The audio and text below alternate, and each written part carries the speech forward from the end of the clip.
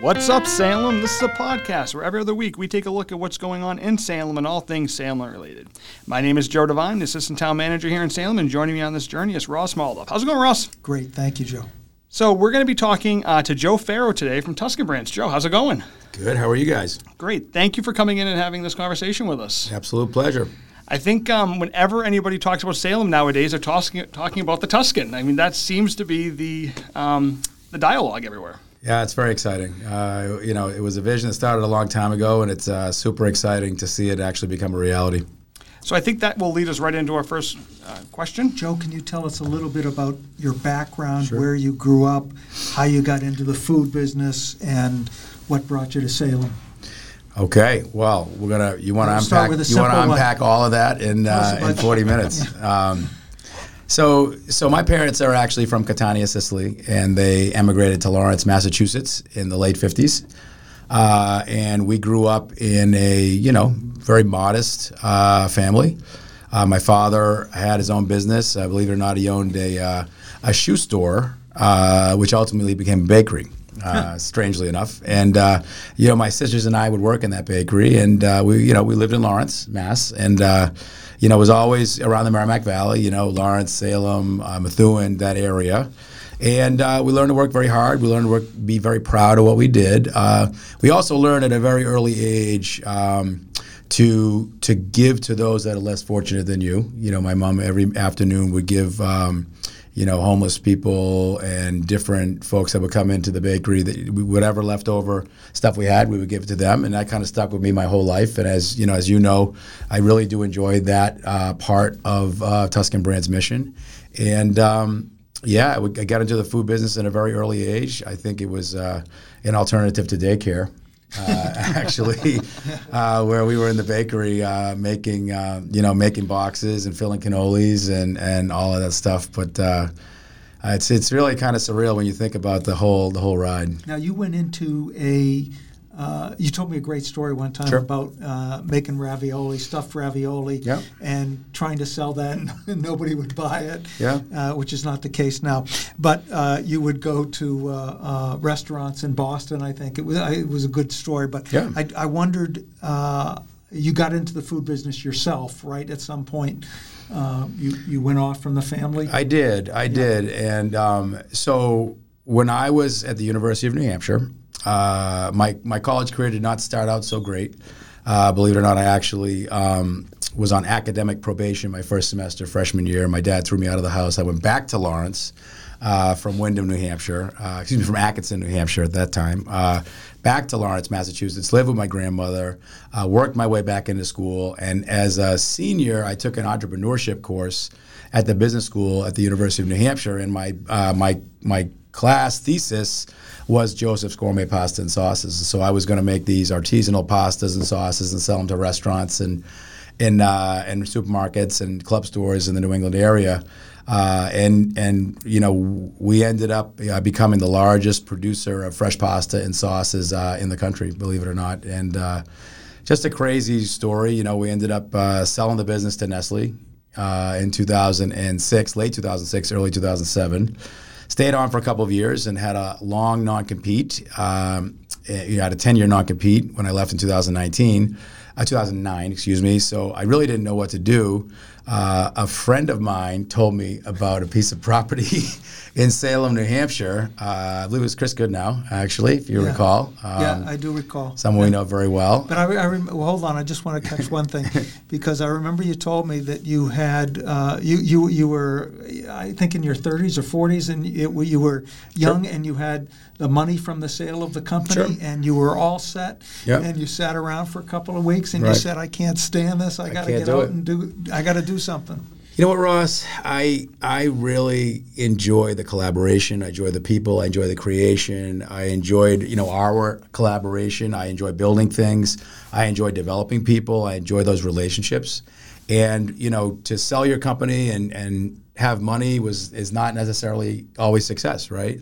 I think success comes from more than just money. I think success comes from, your life experiences and those that you could share with others. And so, It was great. I think, I needed a break at that time. I took it. The break didn't last very long, and I thought I was going to become like a career golfer or something, and that didn't. I went to pro golfer. Yeah, professional. Hot air blower. But I went to the Atkinson Country Club, and I got a great set of clubs, and I hired a pro, and a year in, I said, wow, I still suck at golf. So I think I know what I don't suck at, and I think my world is better when I'm creating. So you met Chris, and Chris showed you some properties in Salem. He did. And take it from there. Wow. So Chris showed me a group of properties on Main Street in Salem. I think it was something like 57 to 67 Main Street in Salem, New Hampshire. It was a group of properties that was owned by the late Steve DeVito. And there was a restaurant on the property as well. There was an old Grossman's Lumber on the property, and then a bunch of different types of buildings. There were some storefronts, there was some apartments, there were some offices. There were old buildings. They were like white old building. It was a chiropractic office, if I remember correctly. And I just, it's funny. My original intent. I came into this thinking I was going to stay retired, Ross, but that, as soon as I walked into what is now the Tuscan Kitchen, for some reason the light bulb went off in my head, and I could see, making our own pasta, making our own bread. I could see, celebrating those experiences with the guests and the community and our employees and all of that. But as I walked the property, believe it or not, that was when the original vision for a village in Salem, New Hampshire was born. So I somehow, don't ask me how this happened, I said, Chris, who could help me put all this together? Chris introduced me to someone who we all know, and his name is Mark Gross. And my goodness, Mark has been with us now for 14 or 15 years and has had a huge part in the creation of the Tuscan Village. But Mark said to me, he said, well, I understand what you're trying to do, but if you want to do that, we have to take you to see one person, okay? He's in the room today. It's this guy right here. And I will never forget this day in 2009. And I tell this story a lot, and it's a true story. What was most impressive to me was Ross's passion. Forget about meeting me. He had been dreaming of this type of urban planning. I guess you could call it suburban urban planning, because some people can say I'm a little attention deficit, that I might want to Squirrel? do. Yeah, I might. And as I was explaining to Ross my restaurant vision and some of the real estate development things that I wanted to do with that site, I couldn't help but look at his screensaver, and Ross has got his screen behind him, and it just kept scrolling through these images of these downtown centers all over the country. And honestly, there must have been hundreds of pictures. And it turned into actually a really great conversation. And that day, the Tuscan brand's vision in Salem, New Hampshire was born. And that day was in Ross's office, and just talking about, Ross also gave me a couple of examples and suggestions of what to see. And I believe I went to see a development in the Carolinas. Oh man, Ross, what was it? Do you remember the name of it? It had several pictures on your screen. Anyway, but I started to visualize what was possible if you started to combine uses together, and of course, anchored by the restaurant and then eventually the market. And, we wanted to do, really live, work, stay, play. That was kind of the vision. The original idea was to do that on Main Street, which was interesting. And it was. The plans were great, and 2- and 3-story buildings up close to the street, mixed uses, and storefronts, and create a little downtown there. We've been talking to Joe Faro here on What's Up Salem, and we'll be back after this short break.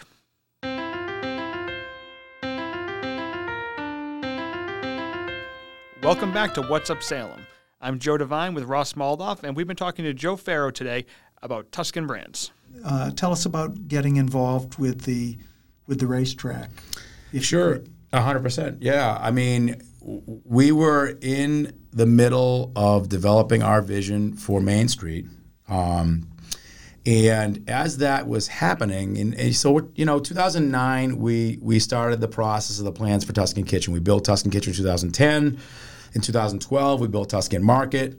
During that time, we started thinking about kind of, a mixed-use development that would kind of bring that whole site. And that site's probably 9 acres or something like that. Something like that, right? And it had, it has Willow Street that kind of goes through the center of it, or we made it go through the center of it, which I think was helpful for the development. And during that time, the folks at the track, the original owners of the Rockingham Park, several heirs to the Rockingham Park, right? The Carneys, the Keelans, the Hugels, they were in the process of trying to entitle a very large casino resort, okay, on the track. And so, obviously for me, I needed, I wanted to understand what was going on next door, what were they doing, how was that going to affect the major investment that I had put into, our own little Tuscan Village, right? So 57 to 67 Main Street.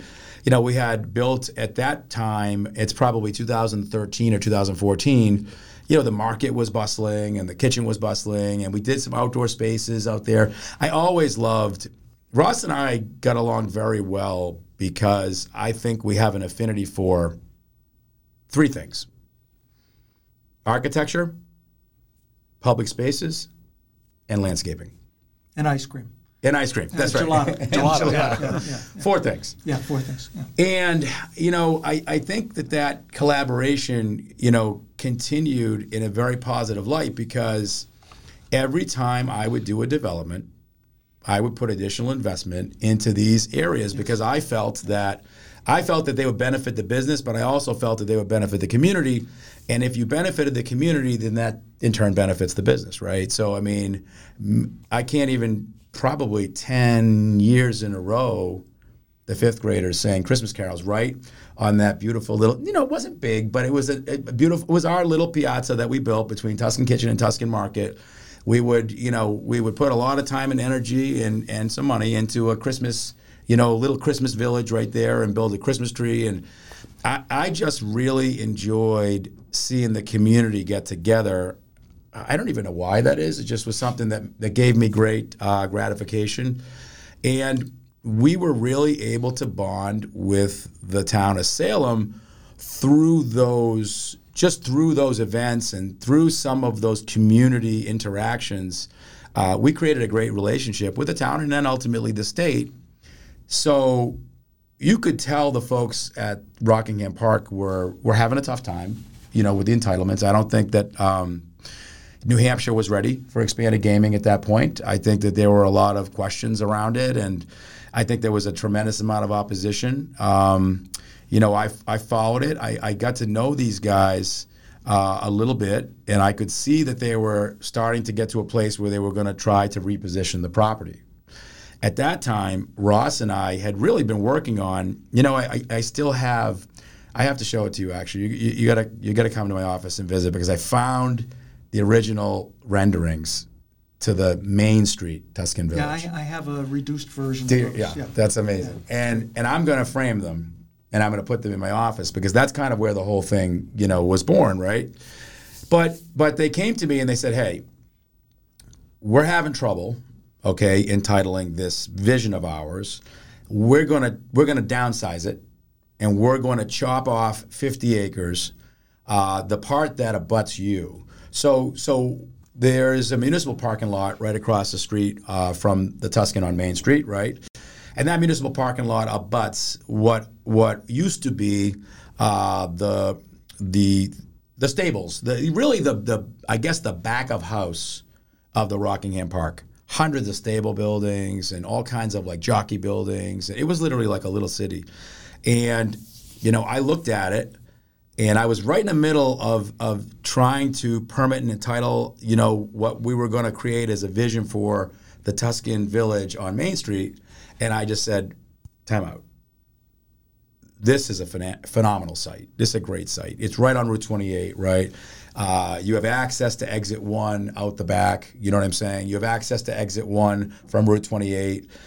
You've got a 50-acre landmass. We started then to negotiate the purchase and at the same time the master plan for those 50 acres, right? Once again, my friend here and I started to really dig in to think about,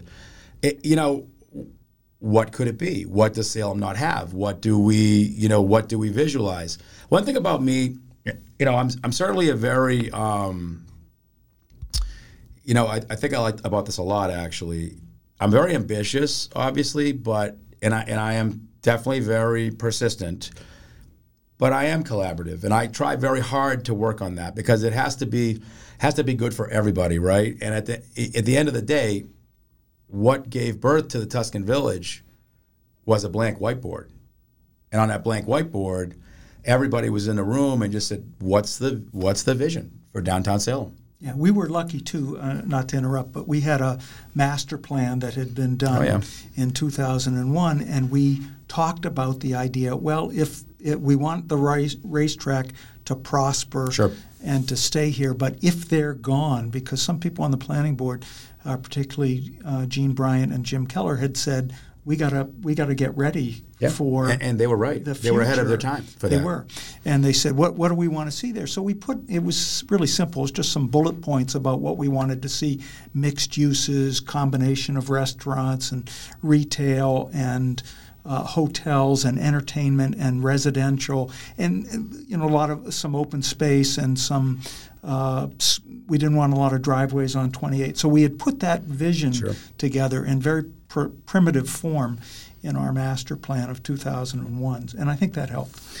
It helped a lot, and the other thing that helped a lot, I think, was that the two of us were researching that heavily, right? And so you were looking at urban master planners. We were looking at urban, you remember this now.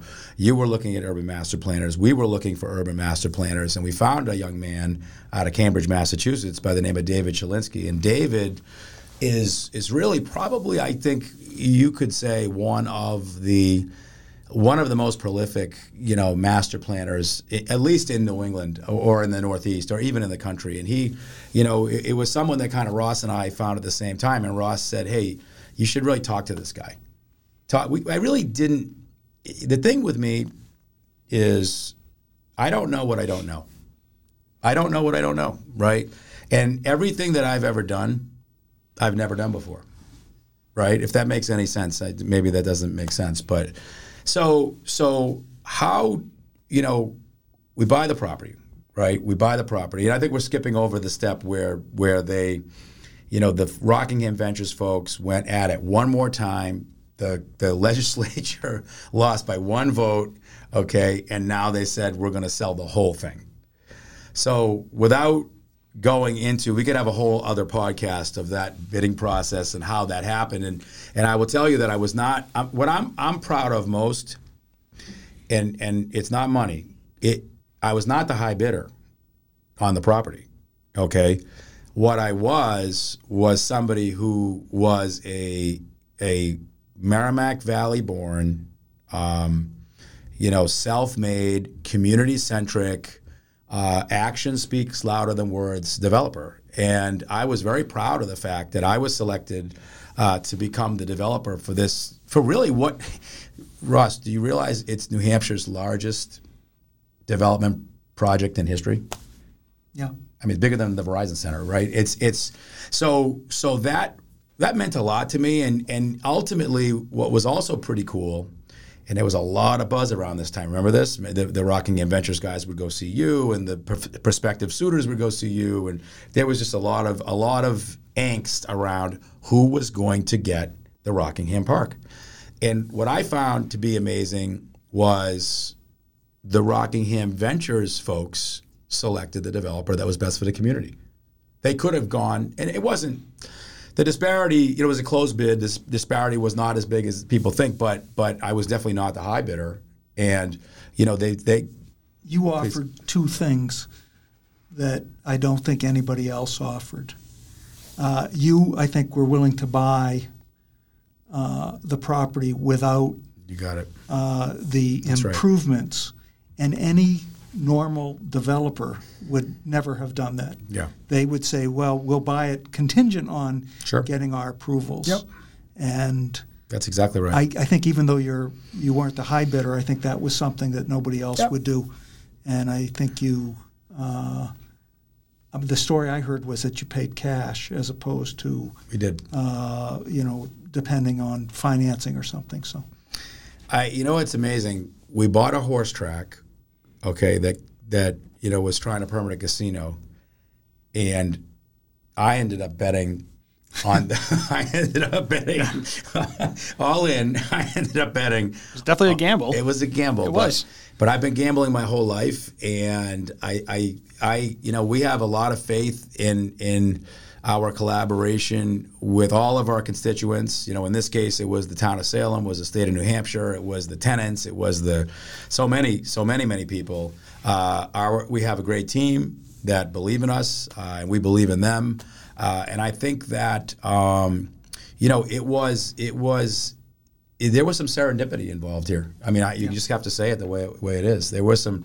I'm just a regular guy from Lawrence, truthfully, and there's a lot of things that have to come together to make that type of transaction happen, and then that was really just the beginning. And that was a big mountain to climb to get all that to work, but that was really the beginning, right? So Ross and I want to thank Joe Faro for coming on to this podcast. We want to have everyone stay tuned to part 2, and we'll talk about what's next for Tuscan Village. What's Up Salem is produced by the town of Salem, New Hampshire in cooperation with Salem Community Television and Salem CTE programs. Your hosts are Joe Devine and Ross Moldoff. Line recorder today was Tom Giarusso. Editor and producer Nick Donovan.